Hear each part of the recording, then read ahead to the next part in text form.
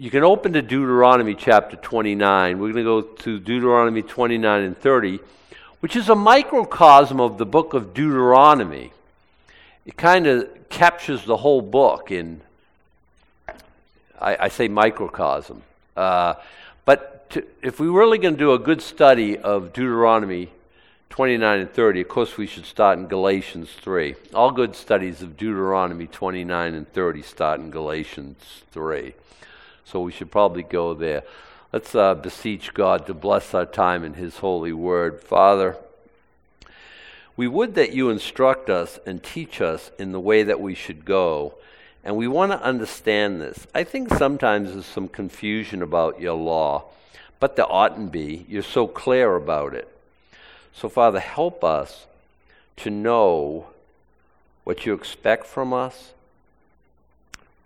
what you want. Lord, I just pray you'd speak to our hearts in such a way that we wouldn't miss it. We ask it in Jesus' name, amen. Galatians chapter 3, and we'll start in verse 9. So then they which be of faith are blessed with faithful Abraham. For as many as are under the works of the law are under the curse. For it is written, cursed is everyone that continueth not in all things which are written in the book of the law to do them. Now I know many people, many people who think, like, I'm going to heaven. Why? Well, I'm a good person. That's their own law. Okay? And that doesn't get anyone to heaven. You're saying, well, I go by God's law. I know people think they live by the Sermon on the Mount. You're ridiculous. You're so cute. Oh, my goodness. Be perfect as your Father in heaven is perfect. Yeah, I live by that. Not even one day ever. I mean, that's my heart. That's your heart. I get it, but we don't do it.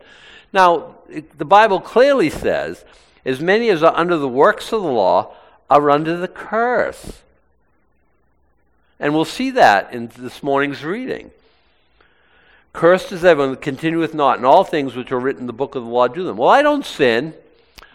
I got a question. Has anyone here ever met a witch? Did you kill them? Because Exodus 22 says you can't suffer a witch to live. Well, you didn't kill them. You didn't. Or how about, like, if you've ever boiled a goat in its mother's milk and you're saying, I'm pretty sure I never did that. But there's a lot to the law. I know people who think they keep the Sabbath, and we've talked about the Sabbath. I have a friend, he's a good man. He loves the Lord. He's born again, and he thinks like going to church on Saturday is the answer. And I told him, you keep the Sabbath? He says, well, yeah, what do you think? You keep 9 out of 10 commandments? I don't think you keep any of them, frankly, but let's go there for a second. Let's talk about that. Did you plant your garden this year? He said, well, of course I did. On the Shemitah year? Oh, horrors. You don't keep the Sabbath. You don't keep the Shemitah. It's a lot more than what day of the week you go to church. As a matter of fact, as we know here, Sabbath has nothing to do with what day of the week you go to church. It means what day of the week you abstain from work. And we can talk about that another time. But I never met a Sabbath keeper. Not one who keeps it like... And the Bible says, cursed everyone continueth not in all things which are written in the book of the law to do them. Another good example is circumcision of the law. I'm not checking. I mean, if that's a new standard we got to meet, I'm not the one who's checking. We'll appoint a deacon or something, and okay, we got half the guys here uncircumcised. Let's schedule a moil to come, and yeah, I know. Yeah, I'm going there. Look. We don't do that. Aren't you glad we don't have to keep the law? Cursed is everyone that continueth not in all things which are written in the book of the law to do them. But that no man is justified by the law in the sight of God, it's evident. For the just shall live by faith. And the law is not of faith, but the man that doeth them shall live in them. Christ has redeemed us from the curse of the law, the blessing of the law, no, the curse of the law. Because if you don't do everything all the time perfectly forever, you're guilty of all. And we see that in many places in the New Testament. The law is not of faith, but the man that doeth them shall live in them. Christ has redeemed us from the curse of the law, being made a curse for us. For it is written, cursed is everyone that hangeth on the tree, that the blessing of Abraham might come on the Gentiles through Jesus Christ, that we might receive the promise of the Spirit through faith. Now we're ready for Galatians. Saying, Adam, I don't understand. I mean, you talk about blessing. There is blessing if we follow the law. And by the way, remember, we're not saying the law is bad. The law is good. Romans says the law is good. If a man use it lawfully. How do you use it lawfully? Well, I'll tell you how to use it unlawfully. Try to get saved by doing it. But the law tells us the heart of God. It tells us, what things are right and what things are wrong. The problem is us. You can't keep your end of the bargain. Well, here they're saying, here, blessed is the man do this, and we'll say, amen, amen. Blessed is the man, amen, amen. Cursed is the one who does this, and cursed is the one who does. And we looked at that last week. That wasn't easy for me to teach. We were talking about cannibalism. We were talking about bestiality. We were talking about a lot of unsavory things that if you pick and choose what you are to teach, you'd never touch these subjects at all. But me, verse by verse, just plunge right in. Don't know enough to skip stuff. And besides, I always felt God needed someone who proclaim His word, not someone to edit His word. Okay, Deuteronomy chapter 29. These are the words of the covenant which the Lord commanded Moses to make with the children of Israel in the land of Moab, beside the covenant which He made with them in Horeb. Horeb again is Sinai. Moab here is just opposite the Jordan, just opposite Jericho. They can see Jericho from here. And Moses called unto all Israel and said unto them, Ye have seen all that the Lord did before your eyes in the land of Egypt, unto Pharaoh and unto all his servants and unto all his land. Now He's going to take them through their history. God does this very often. We were talking Wednesday night about the monuments that we build in our lives. Why? Memorials. So I've been here, I've been around this before, messed up, bought the T-shirt, went sideways. I don't want to do that again. And we put a memorial there, a marker, danger, go around this area. Don't fall prey to that. And so He's doing that. He's reminding of the history. Peter does that in the New Testament. Paul does that. Peter does that. He says, hey, as long as I'm in this tabernacle, I don't mind stirring up your remembrance. Paul does the same thing, several places. John says, hey, I don't got a new commandment. I'm just going to remind you of the old commandment that you love one another. Scripture is rife with reminders. We were at dinner, and I don't know if it was the placemats or something, or we got this game going, like we're supposed to comment on give them a nickname of the person on your right or something. So I was a person on one lady's right, or whatever it was, and she called me Captain Redundant. And I thought, now she was going easy, I don't mean that in a bad. And I think, hey, that's fine. You mean I repeat myself? That's how we learn. That's how, the first time I say something, you say, I never thought of that before. And then the second time I say it, you say, oh, yeah. And the third, by the time you're sick of it, you got it. That's how we learn. It's because I used to know stuff that I don't know now. I'll know it again when I get to that section again. But a lot of things, my brain leaks, and yours does too. It's the way that it is. So I remind you of these things. Well, Moses does that, and he does it here. You know about Egypt and Pharaoh and all his servants and unto all his land. The great temptations, that's trials there, which thine eyes have seen, the signs and those great miracles, yet the Lord hath not given you a heart to perceive, and eyes to see, and ears to hear unto this day. You still don't have it. And here, is He blaming them because you don't have the heart to acknowledge this, or is He blaming God that God hasn't given you that yet? I'm not exactly sure. I'm a little hazy on that because it almost sounds like a rebuke, but He's saying God hasn't done that for you yet. He won't. In the Old Testament, I think the law is spiritual, and I think it has to be spiritually discerned by the Spirit of God, who's not given until Christ is glorified.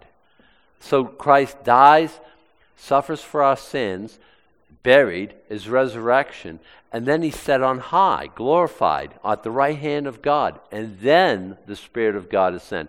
And we understand things that Moses didn't understand. We understand things. I imagine prophets are given prophecy, and they're saying, what am I talking about? You think Daniel understood the book of Daniel? We do in a large extent that he never could, never. I'm sure he didn't. He's praying, God, what is this stuff? And you remember the angel Gabriel comes to him and explains some stuff to him? You remember that?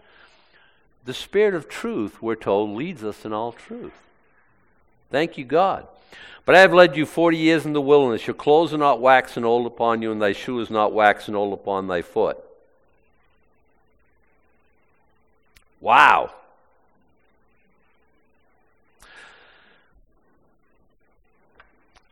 That's a miracle. I don't have any 40-year-old clothes, I think, except my lucky socks from high school. I don't think I have any 40 years clothes. And they don't last that long. And the other part about that is that they go out of style. So they're 40 years old. I wonder if the styles change that much. But hey, yeah, 40 years ago, I remember buying the kids when they were little, buying them clothes. Adam would wear empty sack of oats. He didn't care. We just put him in anything. He was fine. And not that we do that, but Micah, we let them have a voice in what they wore. Because I hated that when I was a little kid. Your mom would buy me these things, and I wouldn't wear that to a dog fight, and stuff. And so I had to always wear my favorite. They'd be like, you wear the same pair of jeans. At the end of the week, they get up and run off on their own stuff before you put them on, But I didn't have a say in how I dressed, how I looked. We always let the kids, and Mike would go right to the most expensive. You remember that? The most expensive thing on the rack. Everything's like $13.95 and the $40 pair of pants. That's what he wants. It's like, yikes, you're killing us, kid.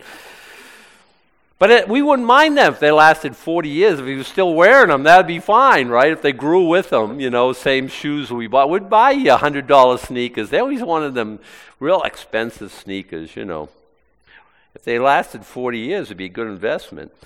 You have not eaten bread, neither have you drunk wine or strong drink, that you might know that I am the Lord your God. We haven't drunk wine or strong drink. No, they're drinking water and manna. And manna, obviously fortified with enough vitamins and minerals and all. They're not, it's fine. It's all they need. And when you came into this place, that's Moab, by the way, Sihon, the king of Heshbon, and Og, the king of Bashan, came out against us unto battle, and we smote them. And we took their land and gave it for an inheritance unto the Reubenites and the Gadites and the half-tribe of Manasseh. Let's just visit here for a second. They came, Moses, hey, pasture lands, the whole city's here. We like this. We want ours now on this side of the Jordan. I always think that's a symbol for those who settle for less. That's not the promised land. It's right up next to it. God says, hey, I got promises for you. I got abundant promises. Come on in and enter. And no, there's giants in the land. No. And there's a lot of Christians who settle for less than God wants for us. I don't know if they're the majority or not. I don't want to be judgmental. But I know God's saying, hey, I'll deliver you from fear. Oh, we could never be delivered from fear. Hey, I'll take care of bitterness and make that like an ancient history in your life. Oh, I can never. You don't know what they've done to me. Does it matter? God wants to deliver us. He wants to give us promises. He wants to take us into our promised land. He wants us to grab hold of the things for which He's grabbed hold of us. And many Christians settle for less. Many Christians are living in bondage. I'm just saying. Let's keep moving. Keep therefore the words of this covenant and do them, that ye may prosper in all that ye do. You stand this day, all of you, before the Lord your God, your captains of your tribes, your elders and your officers, with all the men of Israel, your little ones, your wives, and thy stranger that is in thy camp, from the hewer of thy wood unto the drawer of thy water, that thou shouldst enter into covenant with the Lord thy God, and unto his oath, which the Lord thy God maketh with thee this day, that he may establish thee today for a people unto himself, and that he may be unto thee a God. And as he hath said unto thee, and as he hath sworn unto thy fathers, to Abraham, to Isaac, and to Jacob. So he looks at them and he says, okay, you're the descendants of the ones I promised this to. And here you are receiving the promise. You remember when they go into the land, the year of the tithe, they go and they take up all the bounty and the kind of first fruits offering. And they stand, they say, hey, you've done everything that you promised, Lord.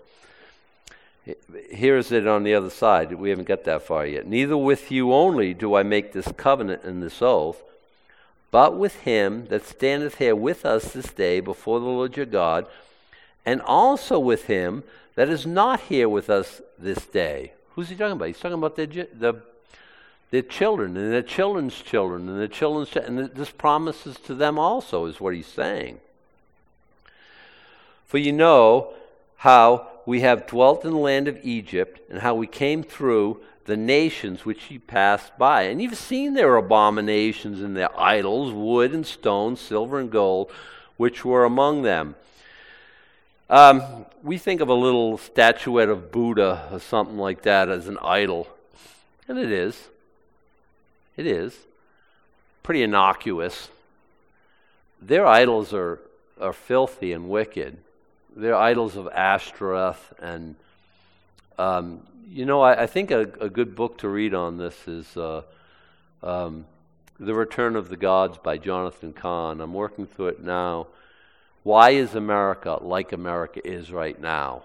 It's very, very instructive. And by the way, you don't have to buy the book. You can Google Jonathan Cahn, YouTube, The Return of the Gods, and he gives you enough information. He talks enough about it. You don't have to go and buy the book. He might be mad that I'm saying that. But you'll get all the information that you need.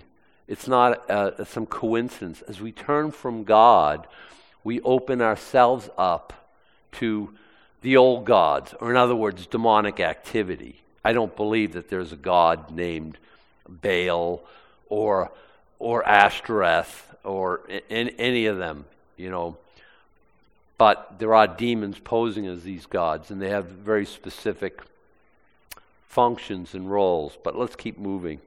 You've seen all their abominations. Lest there should be among you a man or a woman or family or tribe whose heart turneth away this day from the Lord our God, to go and serve the gods of these nations. Lest there should be among you a root that beareth gall and wormwood.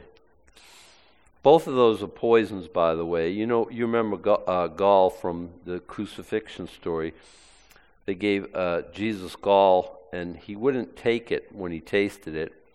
It's a stupefying agent. He drank the wrath of the fury of God, the cup of the wrath of fury of God, to the dregs, unprotected by any drug or narcotic. Wormwood shows up in the book of the Revelation in an interesting way, but I can't go there now. And it come to pass, when he heareth the words of this curse, that he bless himself in his heart, saying, I shall have peace, though I walk in the imagination of my heart, to add drunkenness to thirst. So here's a guy who says, I hear all this, but I'm going to be okay. I'm not going to do what God's requiring, but I'll be fine. Does it remind you of anyone you know? Does it remind you of everyone you know? I'm going to stand before God. No, it'll be fine. One, I'm a good person. Two, I think good on my feet. I'll be able to, tell him. I'll answer the questions right, and I'll be fine. Well, he's addressing that. He's talking about when the one who hears the words of this curse, that he bless himself in his heart, saying, I shall have peace, though I walk in the imagination of my heart, to add drunkenness to thirst. The Lord will not spare him. But then the anger of the Lord and his jealousy shall smoke against this man, and all the curses that are written in this book shall lie upon him, and the Lord shall blot out his name from under heaven. Read here, hell. I don't know how else to say it. And the Lord shall separate him unto evil out of all the tribes of Israel, according to all the curses of the covenant that are written in this book of the law, so that the generation to come of your children that shall rise up after you, and the stranger that shall come from a far land shall say, when they see the plagues of that land and the sicknesses which the Lord hath laid upon it, and that the whole land thereof is brimstone and salt and burning, that it is not sown nor beareth, nor any grass groweth therein, like the overthrow of Sodom and Gomorrah, Admah and Zeboim, which the Lord overthrew in his anger and in his wrath, even all nations shall say, wherefore hath the Lord done this thus unto this land? What meaneth the heat of his great anger? Then men shall say, because they have forsaken the covenant of the Lord God of their fathers, which he made with them, when he brought them forth out of the land of Egypt. For they went and served other gods and worshipped them, gods whom they knew not, and whom he had not given unto them. And the anger of the Lord was kindled against this land, to bring upon it all the curses that are written in this book. And the Lord rooted them out of their land in anger and in wrath and in great indignation, and cast them into another land, as it is this day. Let's stop there for a second. Is that true? Has anyone ever met anyone does anyone know anyone right now who's Jewish, or has anyone met anyone who's Jewish? Did you do that in Israel, or did you do it in America? Why are there Jewish people in America? Because this verse is true.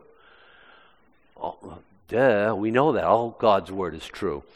Look back in verse 22. The generation to come of your children that shall rise up after you, and the stranger that shall come from a far land. Again, I'm not a devotee of Jonathan Cahn, but I think he sees some things in a way that most of us don't. He's talking about the stranger, and he says, well, that would be Mark Twain. Wait, what? You remember Innocents Abroad? Some of you have read it and some of you haven't.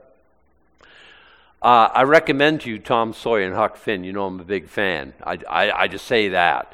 I know they use the N-word liberally, and we cringe every time we hear it because we listen to it on LibriVox because it's free. It's in the public domain. Great stories both.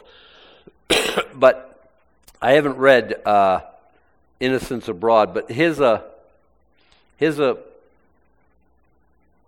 quote from that. This is Mark Twain now. Most of the country is a silent, mournful expanse, dotted with nasty villages of miserable huts and the usual assemblage of squalid humanity. This is just after the Civil War, I think, when Mark Twain was there. Disfigured wretches, fringed with filthy rags and infested with vermin, naked and sore-eyed, children in all stages of mutilation and decay. That's what he wrote about the promised land.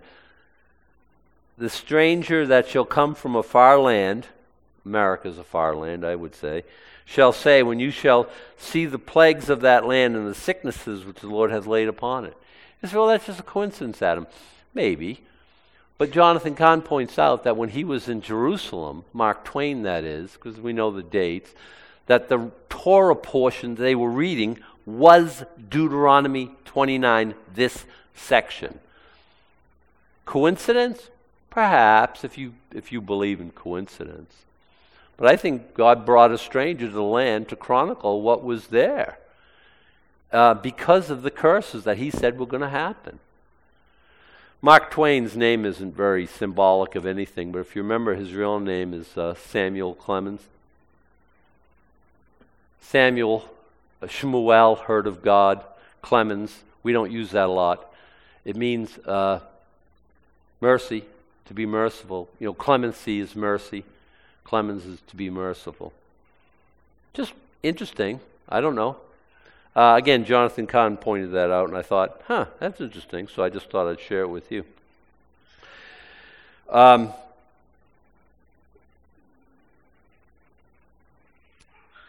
Verse 29, the secret things belong unto the Lord our God, but those things which are revealed belong unto us and to our children forever, that we may do all the words of this law. I'd like to talk more about that, but it's the glory of God to hide a matter, but it's the glory of kings to search out a matter, says Solomon to us. God likes to hide things, but he hides them in plain sight. And the Spirit of God will reveal them to us because it's the glory of kings to search out a matter. Not everything's just plain and obvious. But enough on that. Chapter 30. I'm making good time, by the way. It shall come to pass when all these things are come upon thee. It shall come to pass when. If, no, when. Why? Because you have an impossible task of keeping the law. Does he know they're not going to be able to keep it? Yes, he does. So why does he give it to us? So that that's our schoolmaster to teach us, bring us to Christ, because we understand that we can't keep the law. Listen, it happened with me. I don't know about you. I don't know how you came to the Lord, but I was a religious person, and I was trying to be righteous by religiousness. I was trying to do things that I thought would please God, and I was making a hash of it, as they would say. I wasn't doing good. Why? Because I was trying to keep God's holy law in the power of my flesh, unaided and totally unencumbered by the Holy Spirit. I was trying to do it by religion. Can you do that? Nobody's ever done it yet. Listen, nobody's ever done it yet. Nobody. 0 people. Well, 1 person has kept the law, so that we who can't keep the law, which is everyone I've ever met, he's kept the law for us. And he had to have, or he wouldn't be the perfect sacrifice that he was, that he could offer his own blood to the Lord on our behalf. If he had sinned, he would only be dying for his own sin, not for ours. When all these things are come upon you, the blessing and the curse, which I have set before thee, because they would do some things, and God correctly, and God would bless them. Have you done anything in your life like halfway correctly? By the power of those marriage, you do marriage correctly? God's got a prescription. This is how it's supposed to be. What about giving? What about fellowship? What about like working for the Lord? You know, is there any parts of your life that line up with what God says? I'm sure there are. And you have understood what it is to be blessed by God. When you do the things that please God, he can't help but bless. I've talked about this at length before. We won't go there now. But the curse, does the curse happen? Yeah. All these things are come upon thee, the blessing and the curse which I have set before thee, and thou shalt call them to mind among all the nations whither the Lord thy God hath driven thee. Has God driven Israel to all the nations? Yeah. No, past Assyria, past Babylon. You know, serious scholars of the word, even Jewish scholars of the word, don't believe that all that, okay, we come back from Babylon. Whew! Because all the nations of the world mean all the nations of the world. They know they were headed into captivity again. Roman diaspora, when they tore down the temple, AD 70. Thou shalt call them to mind among all the nations where the Lord thy God hath driven thee, and shalt return unto the Lord thy God, and shalt obey his voice according to all that I command thee this day, thou and thy children with all thine heart and with all thy soul, that then the Lord thy God will turn thy captivity and have compassion upon thee, and will return and gather thee from all the nations whither the Lord thy God hath scattered thee. Let's talk about this a little bit. When Israel was scattered among all the nations, there was no Israel per se. It was the Holy Land where, Jewish people used to live. And a lot of people, a lot of theologians, and I think of ones like Martin Luther and John Calvin and stuff like this. They did a very good service when they took the Bible and gave it to the common man and brought it back to us. Wycliffe, ones like that. But most of them theologians, there's no Israel. So the promises that God has for the future restoration of Israel, he must mean that for the church. And many of them, people thought along those lines, to the point that many people still do. It's called replacement theology. Listen, I think if Martin Luther were here today, he'd say to those replacement theologians that he helped birth, he'd say, what are you guys, crazy? Israel, turn on your TV. It's real. Israel is real. It's the name is like a sermon.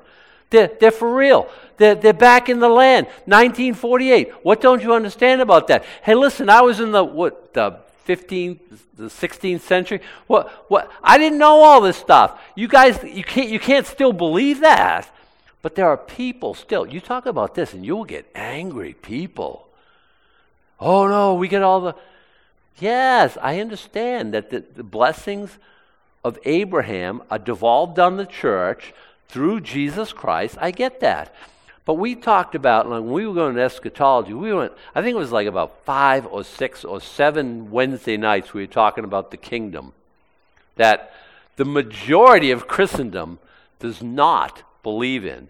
Gabriel said to Mary, I'm going to give, your son the throne of his father David.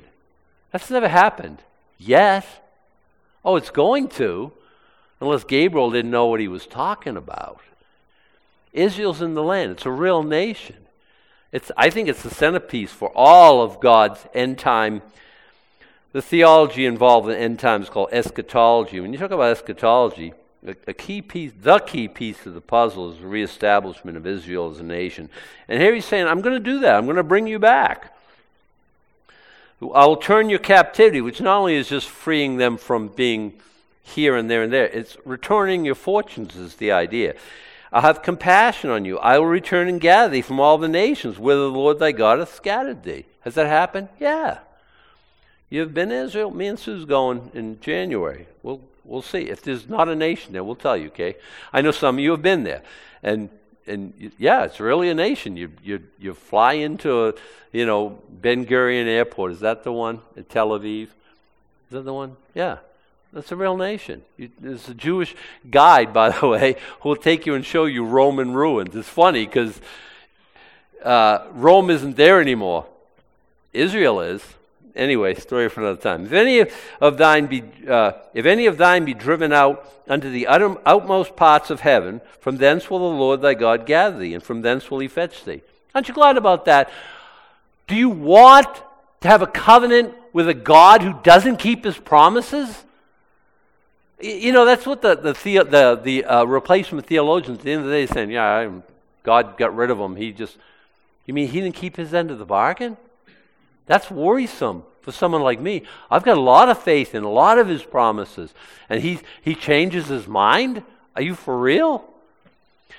By the way, I said the majority of Christendom, I use my ditto fingers, Christendom, does not believe in the literal 1,000-year reign of Jesus Christ. When you pray the Lord's Prayer, amillennialists is what they're called. When you amillennialists pray the Lord's Prayer, thy kingdom come, I know what I'm praying. What are you praying? Thy kingdom come. Jesus, come on back. Set up your throne in Jerusalem for 1,000 years. I'm so ready for that. Let's keep moving. Where am I? Lord thy God will bring thee into the land which thy fathers, verse 5, possessed, and thou shalt possess it. He will do thee good and multiply thee above thy fathers. And the Lord thy God will circumcise thine heart, which is the true circumcision, by the way, and the heart of thy seed, to love the Lord thy God with all thy heart, with all thy soul, that thou mayest live. And the Lord thy God will put all these curses upon thine enemies and on them that hate thee, which persecuted thee. Because in Genesis 12, where God promises a man named Abraham, the first Jew, and he says, I will bless those who bless thee and curse those who curse thee. I have never found a verse in Scripture that rescinds that promise. And here it's coming through. All those ones who persecute you, I'm going to put those curses on them. And thou shalt return and obey the voice of the Lord, and do all his commandments which I command thee this day. And the Lord thy God will make thee plenteous in every work of thy hand, in the fruit of thy body, in the fruit of thy cattle, in the fruit of thy land, for good. Why? Because your labor is not in vain. We just sang it. The Lord will again rejoice over thee for good, as he rejoiced over thy fathers. If thou shalt hearken unto the voice of the Lord thy God, to keep his commandments and his statutes, which are written in this book of the law, and if thou turn unto the Lord thy God with all thy heart, with all thy soul, for this commandment which I command thee this day is not hidden from thee, neither is it far off. You're going to say, but this sounds very much like the book of Romans, because Paul exploits these verses in the book of Romans to explain Jesus Christ to us. The commandments of God. It is not in heaven, verse 12, that thou shouldst say, who shall go up for us to heaven and bring it unto us, that we may hear it, and do it. Neither is it beyond the sea that thou shouldst say, who shall go over the sea for us and bring it unto us, that we may hear it and do it. But the word is very nigh unto thee, in thy mouth and in thy heart, that thou mayest do it. See, I have set before thee this day life and good, death and evil. And that I command thee this day to love the Lord thy God, to walk in his ways, to keep his commandments and his statutes and his judgments, that thou mayest live and multiply. And the Lord thy God shall bless thee in the land whither thou goest to possess it. I think it's a choice that God puts before us every day. And one day we answered it, and we entered into that place of blessing and that place of life. It's called salvation. Now live there. I think a lot of times think like, a pastor of a church, he would give an altar call, and we would go forward and we would pray. I don't know how many of you got saved that way. I didn't. A friend of mine shared the gospel with me in the privacy of my own heart. I asked Christ to come into my heart. It was February 14th, Valentine's Day, 1980. I was a mere beardless youth, 20 years old, and I got saved. Radically converted to Jesus Christ because I heard the gospel of Jesus Christ, and I said,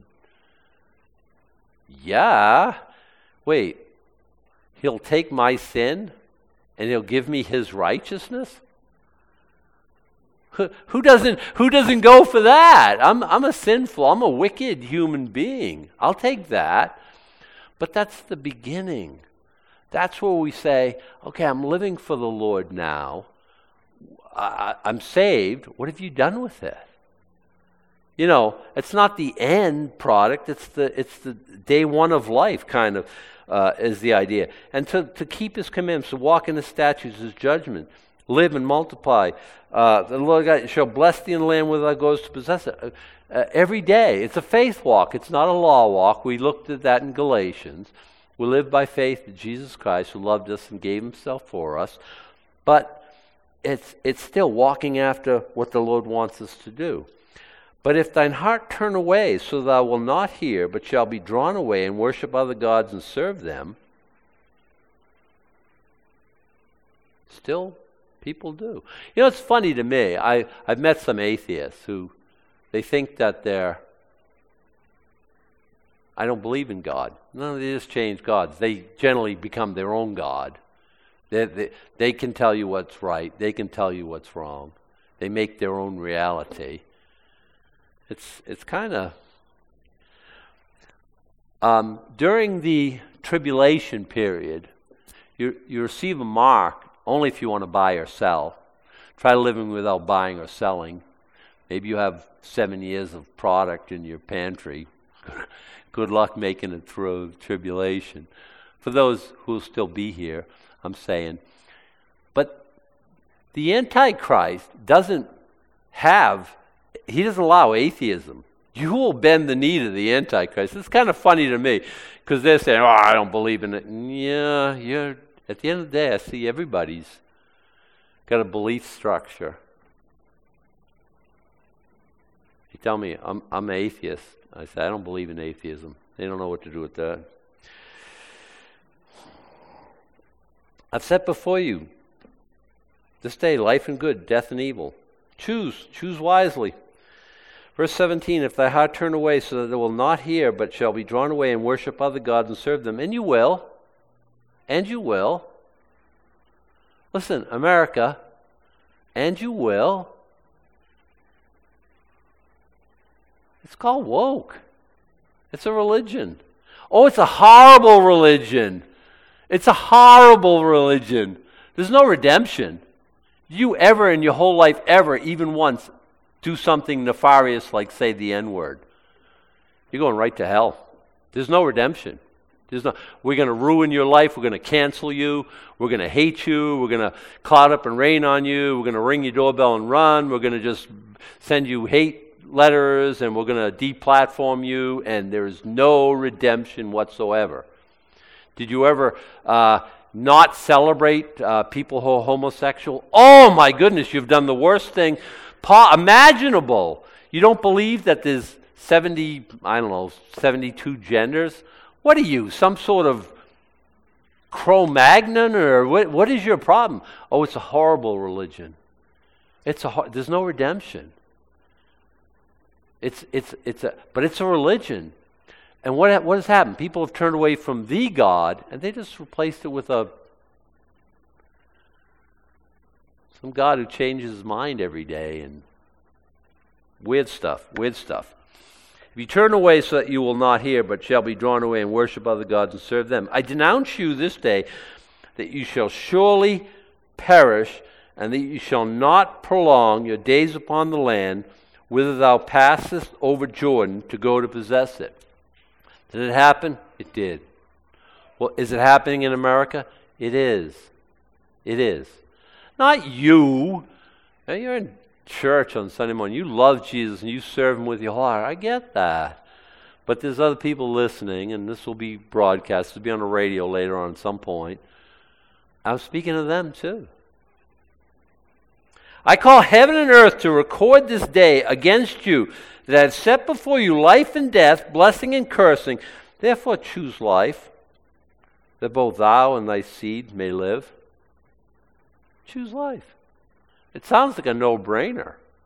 Most of your friends, most of the people, most of your family say, no, I'll take death, thank you very much. Oh, they don't think that way, and they don't say that way, but they think they can have life independent of God.